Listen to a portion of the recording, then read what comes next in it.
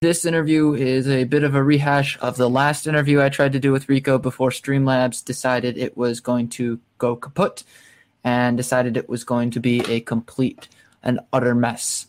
So this is my attempt to make sure that we get the full content from that and be able to speak with somebody who I was actually interviewed by.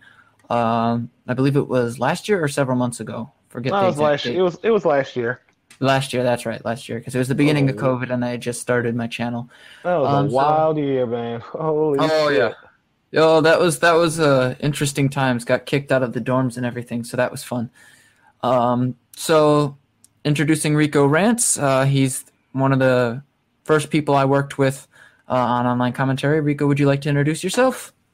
Hey, yo, I'm a Marine Corps veteran, freelance writer, YouTuber, though I'm on hiatus on most of those things outside of work because of, work and we're currently working on becoming a pharmacy technician. So it's, I've been busy, but I do want to get back into doing all this again later down the road. But for now, I'm content with coming on the shows of my buddies like Connor here. Alrighty. So I just thought I'd do this because this is what I did with the Cavernacle, and it seems to work well. I just wanted to get a sense of what got you into online commentary, what kind of personally motivated you to really start fighting online about these kinds of things, and what you expected to get out of it. What I'd always wanted to, but didn't due to lack of I felt like I needed a bunch of shit to do this. You know what I mean? I thought I needed high quality production and equipment and yada yada yada yada, and I didn't have none of that. So a lot of stuff like that held me back for the longest time. Plus the little case of imposter syndrome. I always felt like, who'd want to listen to what I had to say? There's no way what I have to say is all that insightful or valuable to anybody. And then I just kind of pushed past all of those doubts and the things I had in my way, and I just said, you know what, fuck it, I'm going for it. You know what I mean? It once I got a job that allowed me the freedom, that gave me the free time to do that, and I made enough to invest in some decent enough equipment, I did. I just fuck it, I'm doing this. And that because I was like, I'm just gonna scream into the void and just kind of hope people listen and see what people see how bounce my ideas, my thoughts and feelings off the cesspool that is the internet, and hope to God I get lucky. Yeah, and I just bouncing off of that a bit. It's kind of a thing for a lot of people who have interesting ideas about online commentary and things like that aren't 100% sure if they have not only the equipment but the emotional strength to do it. I know when I first started out, particularly on live streaming, I had been writing for nearly 3 to 4 years at that point. And with writing, you don't get a lot of the blowback that you get in live chats. So yeah. for you, what was when you first started out, what was some of the challenges? Was it blowback or just not just having an idea of what to say, or? The first challenge was how I wanted to do my videos, was how they were going to be, how I was going to put them out. And honestly, I settled for the below the fifth column style of just like what we're doing here. Just turn on a fucking camera, on mic, and just speak. You know what I mean? And I tried with a script, and I cannot be scripted. I cannot follow a script to save my fucking life. It is robotic as shit for me. I have to be off the cuff. You can give me some cue cards, some idea of what I'm supposed to talk about, but I read out that was my second challenge, realizing I can't do anything scripted. Third challenge is I'm too lazy to fucking get into editing and all that shit. You know what I mean? That takes a lot of there's a lot that goes into video editing and production. Believe it or not, y'all. Believe me, I know.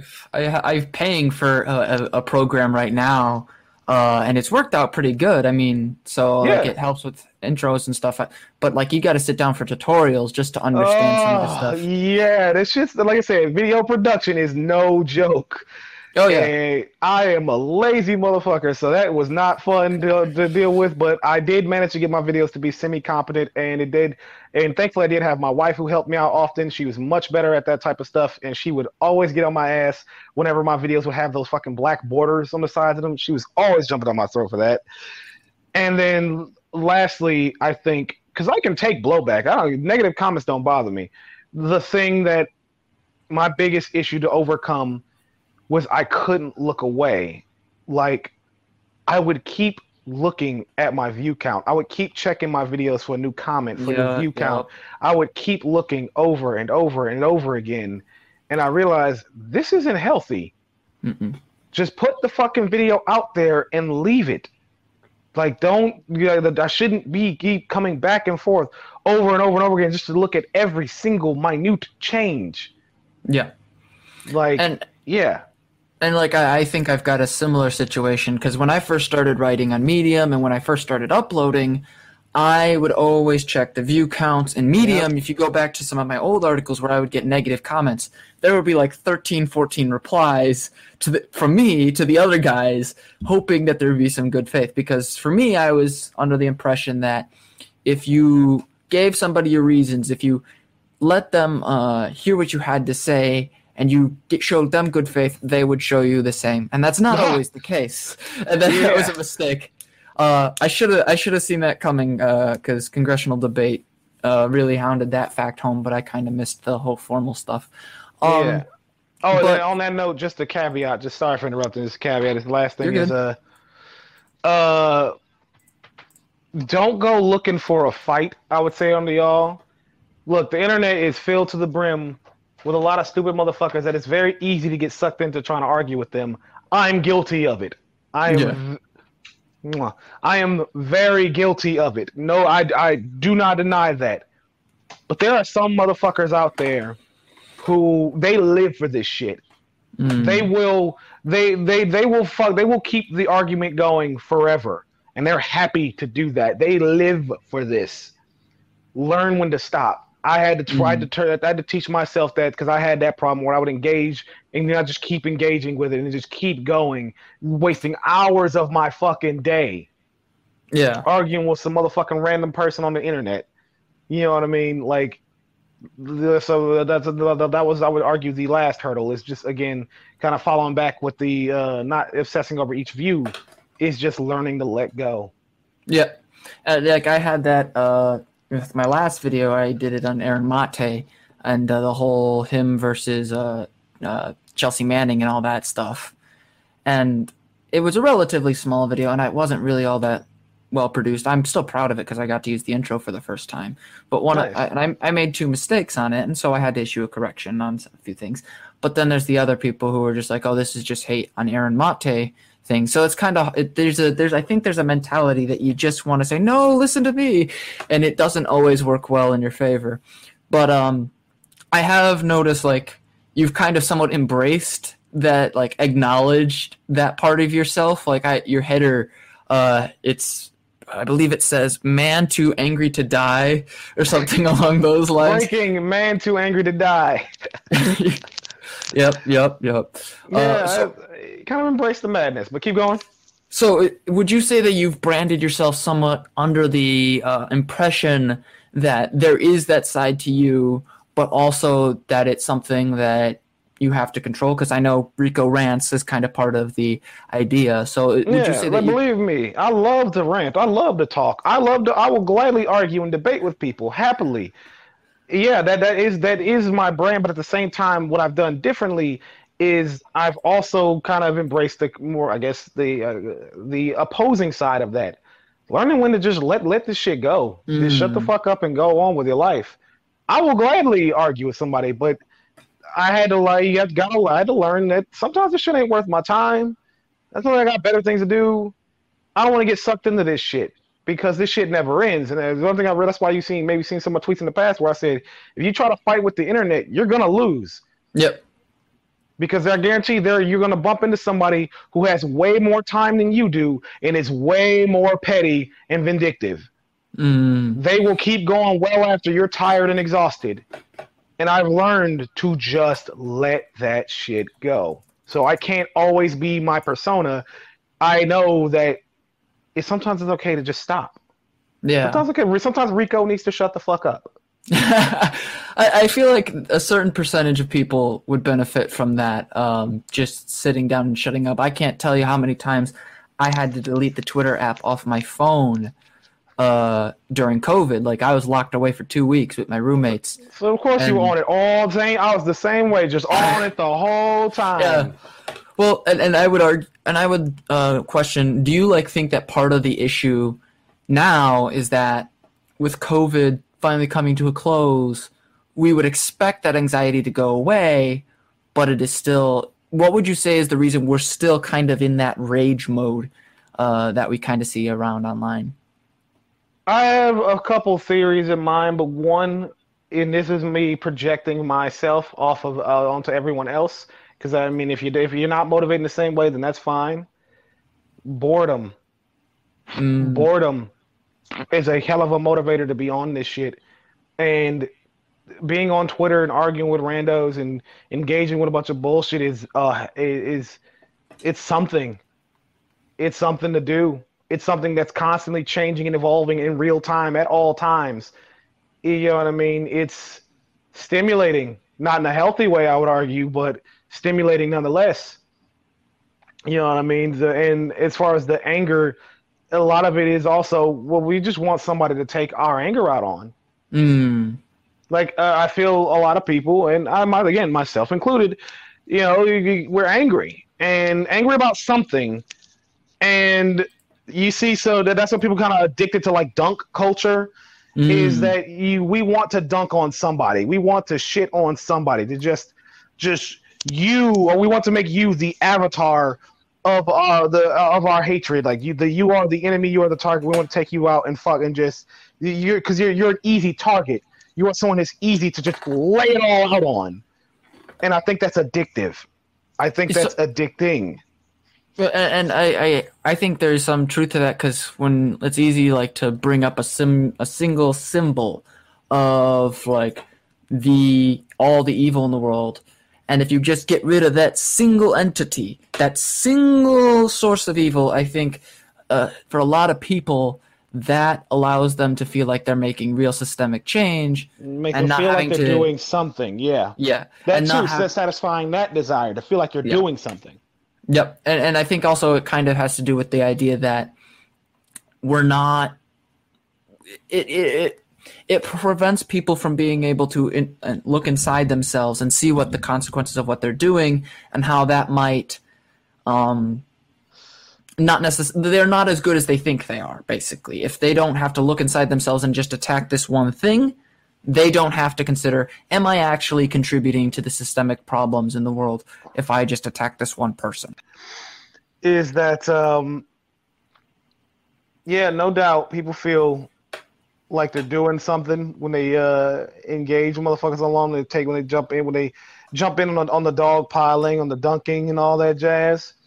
And I was saying before that it's addictive to even to do that. And where I Yep, was yep, going yep. with that is that the problem is eventually, if the only way you engage with the internet is through aggression, is looking for fights, looking for something or someone to dunk on, that ends up becoming all you do, and you start Yup. looking for any reason, no matter who it is, no matter who they are, no matter how small the infraction. They start looking for something and someone to dunk on, even if it's just a motherfucker, it's just some random fucking nobody with like 10 followers. These motherfuckers look for anything, and then we're talking about the type of motherfuckers that like name search themselves, looking for any random bozo to fucking to shit on. You know what I mean? They're clearly have an unhealthy relationship with the internet at that point. Yeah, no kidding. Because they kind of seem like, it seems to me that, and I believe the Daily Show had a point about this, but there is some measurements to suggest that people do find rage addictive. It allows us to feel in control, when in many cases we're not. Yeah, no, it's extremely, it's extremely addictive. Like it's like honestly, it really is. It feels good. I've been a part of it. It feels good in the moment. But then you see how this ends with the type of drama where motherfuckers start getting doxxed and shit. Yep. Like people start getting it starts getting way too personal. It starts getting dangerous. You end up fucking with the wrong person, and that person turns out to be fucking batshit crazy, and they start coming after you and your family. You know what I mean? It all goes belly under. And when your whole engagement with the internet is again through aggression, do not be surprised if you run into people who are exactly like you, looking for a fight, and will just not stop. Yep. And that's the other thing. Like I think like when the internet was first for example, when Barack Obama first got involved with Twitter, because he used it in his 2008 campaign to really expand upon his campaign's reach, it was kind of thought of as a democratizing force to be able to communicate to the people and persuade them to your side. Mm-hmm. But that same democratization also comes with the alternative, which is every common person, right or wrong, can say whatever they like for the most part. And I don't think online commentators or online regulators are really good at handling that or were ever prepared, which it brings me to your takes on free speech absolutism, because I know that's a big thing for you. That's always been a big thing for you. Your last pinned tweet about the January 6th insurrection is pretty blunt about that. So my question for you is, in this evolving hostile atmosphere, how do we, on one hand, protect free speech and prevent corporate over control of media, while at the same time ensuring this kind of violent rhetoric how do we restrain that vile rhetoric without also causing problems for any expression? Well, as I've said to people before, is that you kind of have to just fight that good fight. Because the usual argument is that if you employ the mechanisms of censorship onto your enemies, they can, if they gain power, they can then use it against you. And that's the thing. And I'm like, yeah, you're right about that. Okay, that's not a reason not to fucking to silence the fucking the misinformation that they're spreading that's getting people killed. You know what I mean? That's not like, to me, it's just a matter of weighing cost benefit on this. Yeah, there's a risk that it could be done, that the people with the power to do it can get it wrong. There's a risk that the bad guys can gain power and then use those same powers against you. That risk is there, no doubt. But what's happening here and now is the free flow of misinformation is actively getting people killed now. That's not a risk. That is happening. Yeah. So would you? Sorry to interrupt you. So to kind of summarize your position, you're saying that the consequences of not taking action are so great and so dangerous that it in effect not only kills people, but it also helps suppress this very speech we're trying to protect in the first place. Because misinformation spreads like fucking wildfire. Before the truth even catches up, misinformation has already done incalculable fucking damage. You know what I mean? Misinformation, like we've seen it, where a tweet that's misinformation, that's just pure misinformation, will get 100,000 likes and 50,000 retweets, and then the correction will only get like maybe 100 likes, maybe 10 retweets. You know what I mean? No one notices the correction. No one notices the truth. The misinformation spreads. The sensational misinformation spreads like wildfire. And I agree that there is a problem, I think, with misinformation, whether it's far-right activists engaging in all sorts of large-scale propaganda. And I think you and I are on the same page on that front. But I also wanted to know, like, how would you... Well, let me put it this way. In the past, some YouTubers who have actively tried to handle and deal with this misinformation have been banned or temporarily suspended because some of the content in their videos includes that very same misinformation. Watch, yeah. Right Wing Watch, Three Arrows, when he did a video on the alt-right. Yep. I believe it was the Surfs as well. And so... a lot of the and I believe it was the Cynical Historian as well. He was doing a video on the Holocaust, and they ended up trying to take it down. Hey, It's Vadim has also had that issue. So my question is, how do we keep to the standard that you are setting, but also make sure that these companies like YouTube, like Twitter, don't just rely on their algorithm that is plainly nonsensical and doesn't work to adequately protect Yeah, people? yeah. I get what you're asking. And the answer is, well, you have two options, basically. There's the government option, because the reason why these, obviously, we know that they rely on their algorithms to police their platforms is because it's cheap and easy. They don't want to have to. They don't want to have to actually hire content moderators to go through everything and make sure the shit legitimately needs to be banned and make sure it doesn't. They don't. That costs a lot of money when they can just let an algorithm go after certain words and phrases and clips and type of deal that'll just handle the problem and just kind of makes no distinction. That's the easy way, and that's why they do that. So the solution to that is government regulation demanding that they do. That's why they always start to actually start enforcing their terms of service, is because they don't want to be regulated. Because if they keep failing to enforce their terms of service and it keeps resulting in the problems that we're having, the government is going to step in and regulate them, and then they're going to have to spend money on content moderation in ways they didn't want to fucking have to spend.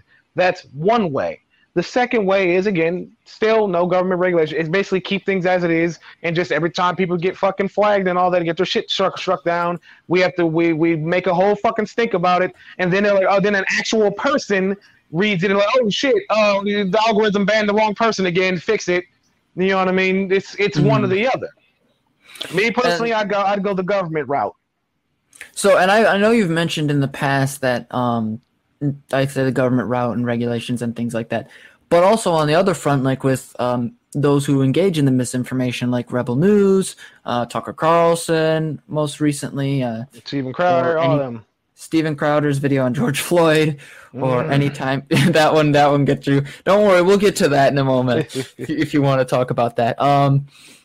But when it comes to the government avenue, I know you've mentioned in the past possible like civil lawsuits or defamation and things like that. So would you say that perhaps in the absence of governments literally regulating the entire media sphere of YouTube or something like that, would we take a similar route? Would we sue them for breach of contract with their terms of service or things like that? As far as legal avenues go, unfortunately, that is not a viable solution because, as I'm sure you definitely know, that the legal route is expensive. It's super fucking. It is a costly endeavor, and you, me, and even successful YouTubers versus multi-billion-dollar companies, it's a losing gambit. The legal route is not. Even if you have a solid case, the legal route is costly, lengthy, and it's just not viable for most people. So I would never argue that as a solution to that problem. But I do think what should be the case, we need to maybe change our laws a bit on what counts as libel, slander, and defamation. Because if there's one thing I have seen is these motherfuckers engage in what arguably should be considered libel, slander, and defamation, and they should be held accountable for the misinformation that they spread. There should be some vector to actually hold them accountable because, notice how Dominion and Smartmatic voting machines started suing the fuck out of everybody that were defaming their business. They changed their tune real fucking quick. They turned around real quick, issuing corrections and apologies, and whoa, never mind, there was no voter fraud, my bad. They completely changed their tune, and a lot of motherfuckers on right-wing media have figured it out. That's why they don't say explicitly that there was voter fraud anymore, because they know they'll get sued if they do. So the misinformation mongers, they live off of the freedom from accountability. When there's actual means of holding them accountable for the misinformation that they spread, they shut the fuck up, and they know it. So that's why that's what I'm saying is I don't know how the legal system works on changing laws or how to broaden the scope of what counts as libel, slander, and defamation. But I would definitely argue that we need a broader interpretation of it so that these people can be held accountable for it, because again, they engage in basically libel, slander, and defamation on a regular fucking basis. Okay, and so for example, Tucker Carlson, he recently made a claim that the NSA was spying on him. Mind you, they spy on us all at some point, but they have to go through a FISA court to do that. Yeah. And it's interesting because Fox has not really backed him up. His other commentators aren't mentioning it. So it kind of plays to your point that maybe to some extent this right-wing media sphere realizes, or at least is somewhat aware, that if you go too far, you can be really exposed. Yeah. But in addition to that, I was wondering, what do you think the role of companies like Media Matters, Right Wing Watch, how effective do you think they are at holding these kinds of people to account? Super effective in the way in what they can manage, because like for example, Media Matters has been integral in the efforts of taking down the. I just sent you a private chat. Don't worry about it. Oh yeah, I got you. What the heck? Oh, he just exited out. Oh, he's back. A bit I did not. exited out there. Yeah, I meant to exit out the private chat and ended up exit out the whole damn thing. All I'm an right. idiot. What I was saying is Media Matters has been integral and it was basically killing Fox News's advertiser sponsorships and whatnot. But the only reason they still have any strength that they have is because of contracts that are outside of their control. Basically, it will take the government to get involved with that shit.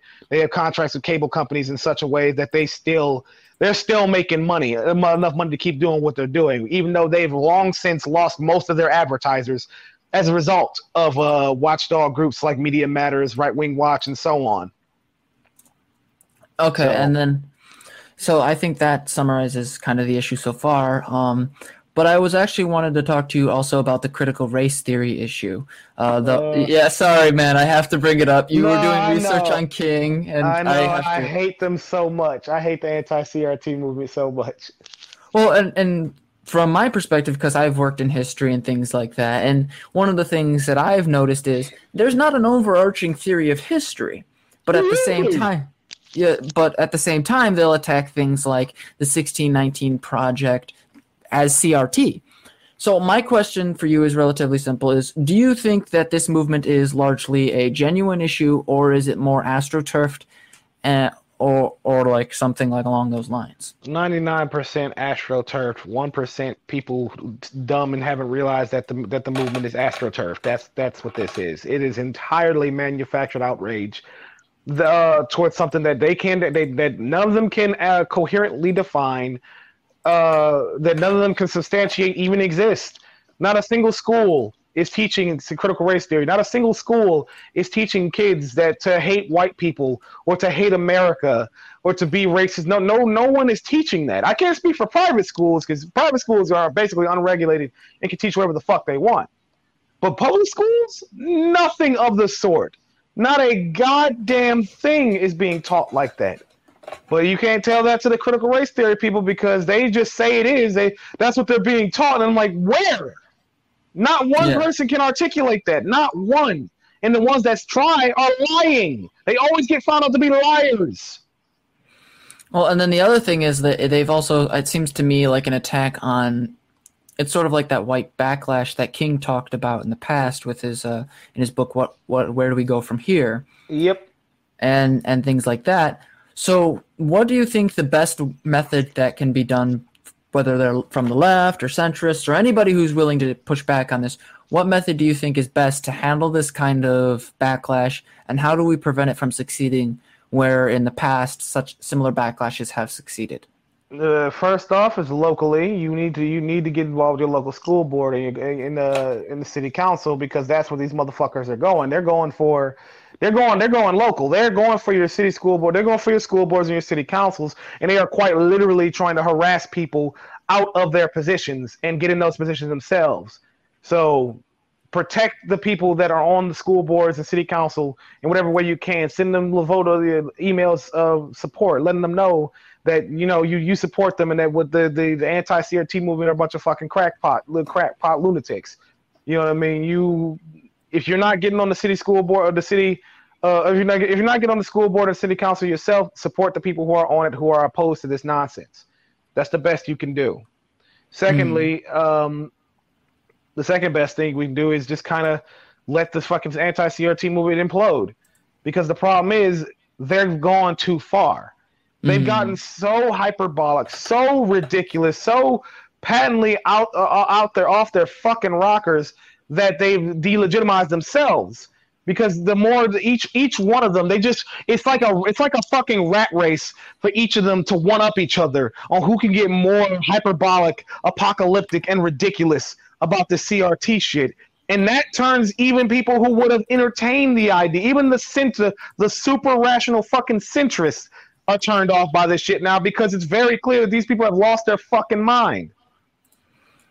Yeah, I know. Oh, sorry. Go ahead. No, you're good. You're good. Go ahead.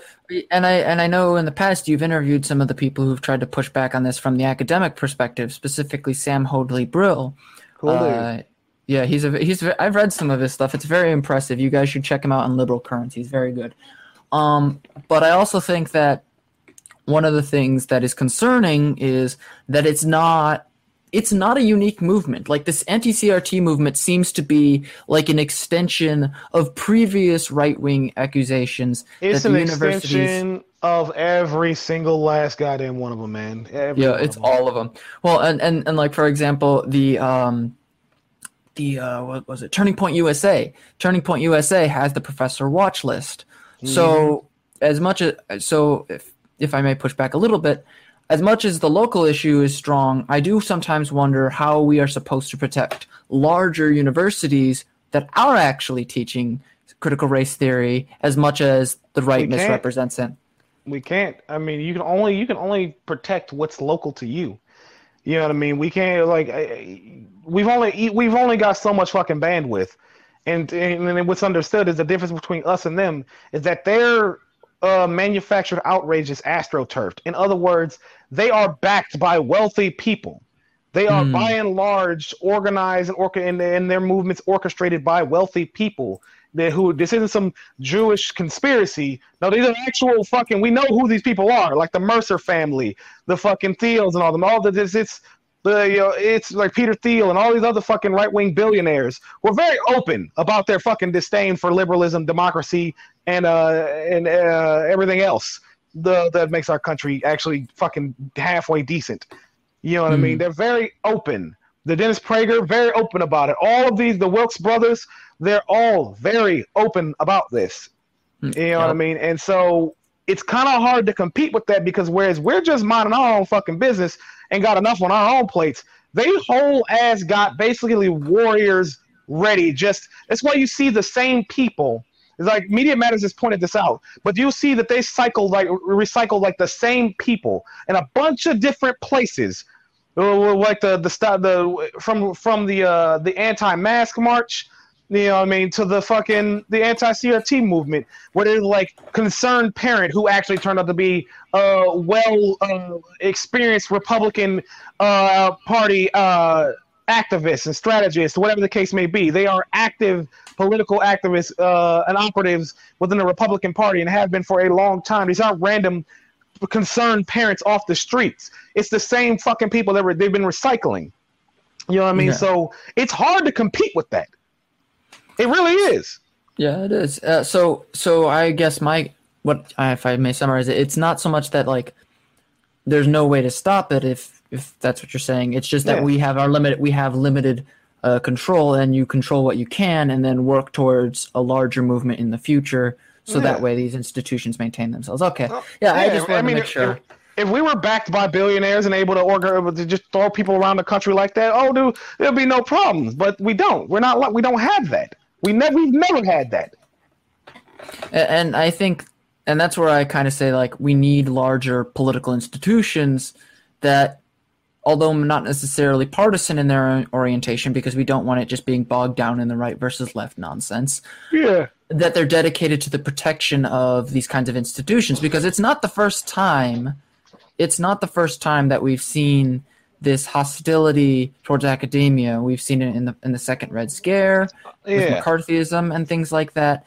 And so I think, for me at least, protecting these institutions from partisan outrage is of the utmost importance, because they're supposed to help create better citizens. They're supposed to mold the next generation into a more educated populace.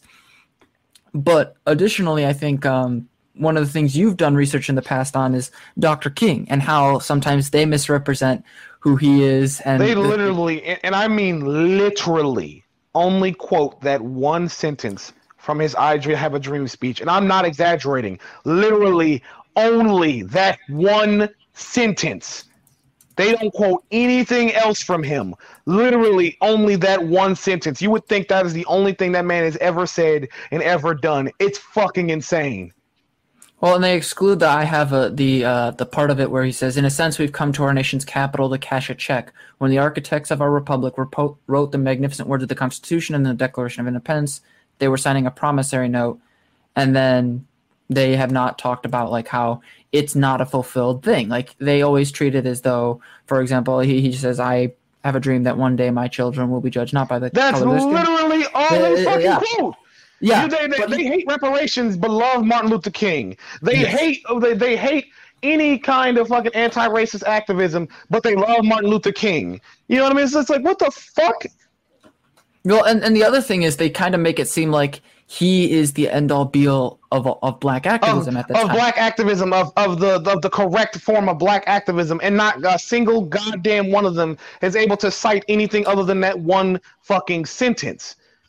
Well, and the other thing is they actively misrepresent the very speech that they're quoting. Because exactly. If you read through the speech, it mentions explicitly financial issues because the speech is the event's full name was the March on Washington for Jobs and Freedom, not the March on Washington. They were going there for something, and it wasn't just the Civil Rights Act of 1964.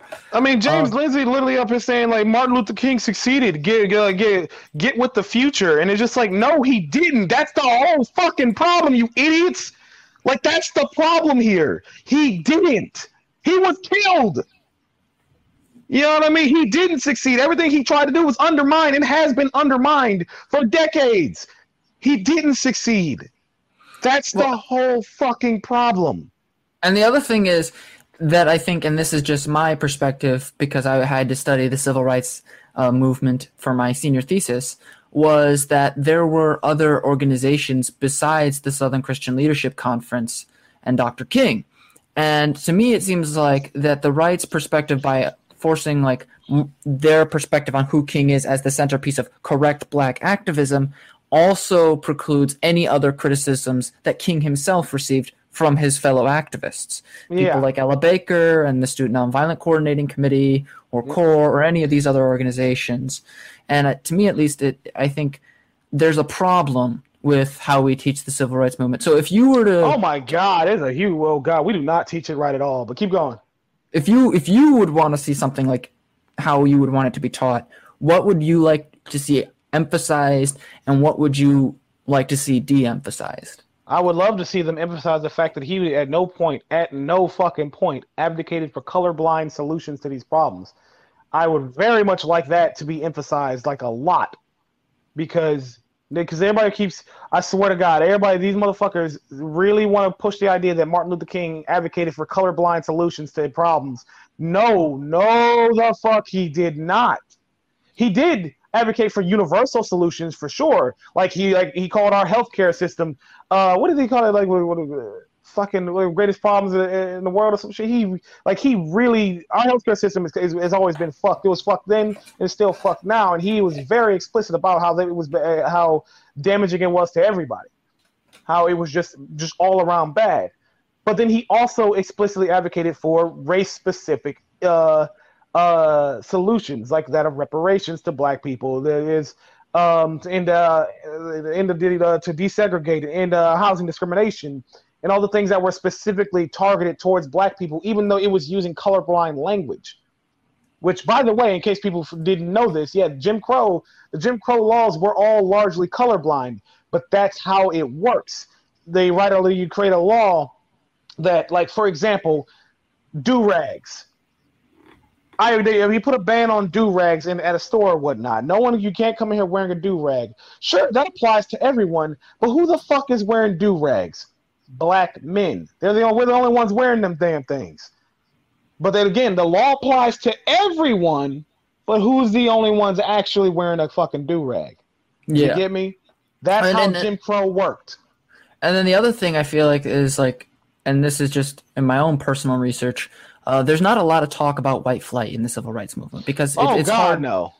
It's hard to imagine that, hey, maybe the community that I live in or the community that my father lived in maybe was the result of white people not wanting to associate with black people. I've been reading a bit into. Oh, go ahead.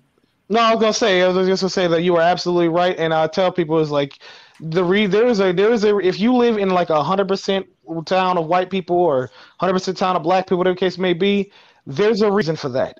It's that didn't happen by accident. But keep going. What you were about to say? Yeah, and like there's a good case study by Kevin M. Cruz called White Flight, and it was an award-winning book on it.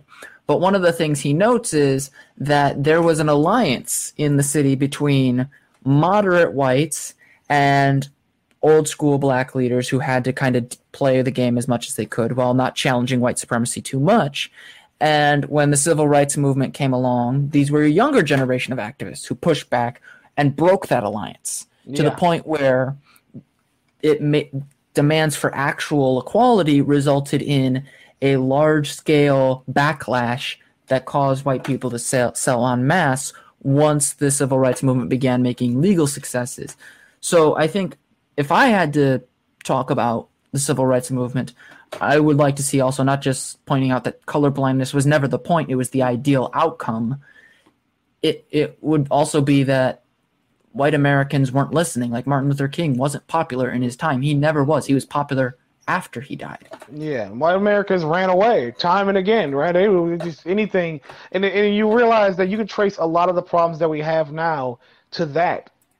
And like I hate it. I hate it so much, but it's like y'all didn't want to white people didn't want to be around black people like me so goddamn badly that they screwed themselves and their own kids for generations to come because they wanted to be away from black people that badly.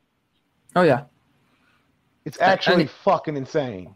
Oh yeah, and the other thing that was mentioned in Cruz's work is how they literally made up biological explanations for why they didn't want to swim with black people, like that they were diseased and things like that. I mean, and did you see my fucking recent?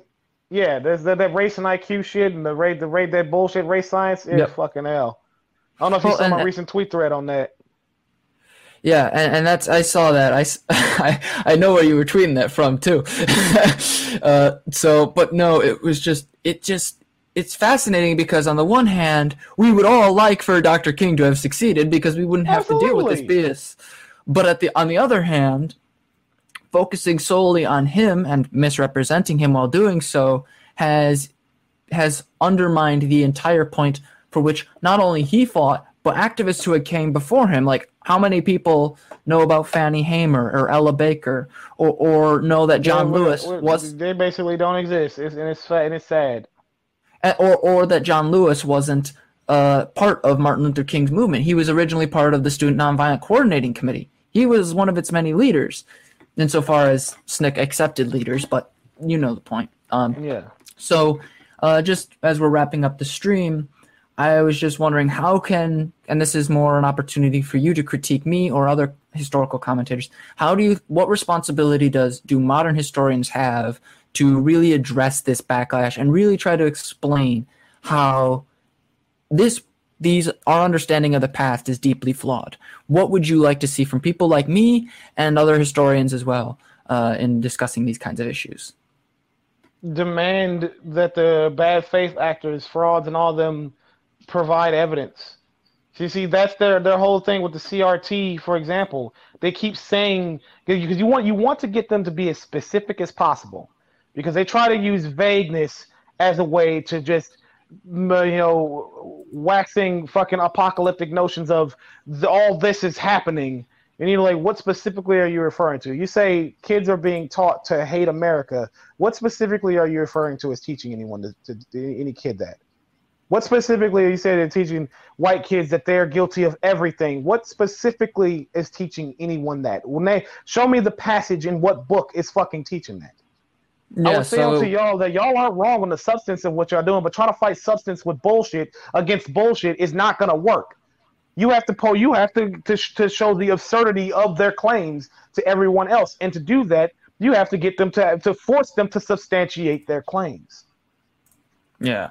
So and just my own perspective is I feel like a lot of scholars now it's changing thankfully are kind of stuck in their academia because it's like who wants to deal with all this BS? But in the absence of people coming out and talking and saying, "Hey, wait a minute, this isn't true. This is a problem. This is nonsense." There's a lot of that conspiracism that you talked about. Hmm. So I think, at least from my perspective, I'm going to try as best I can to deal with all the nonsense and not lose my mind.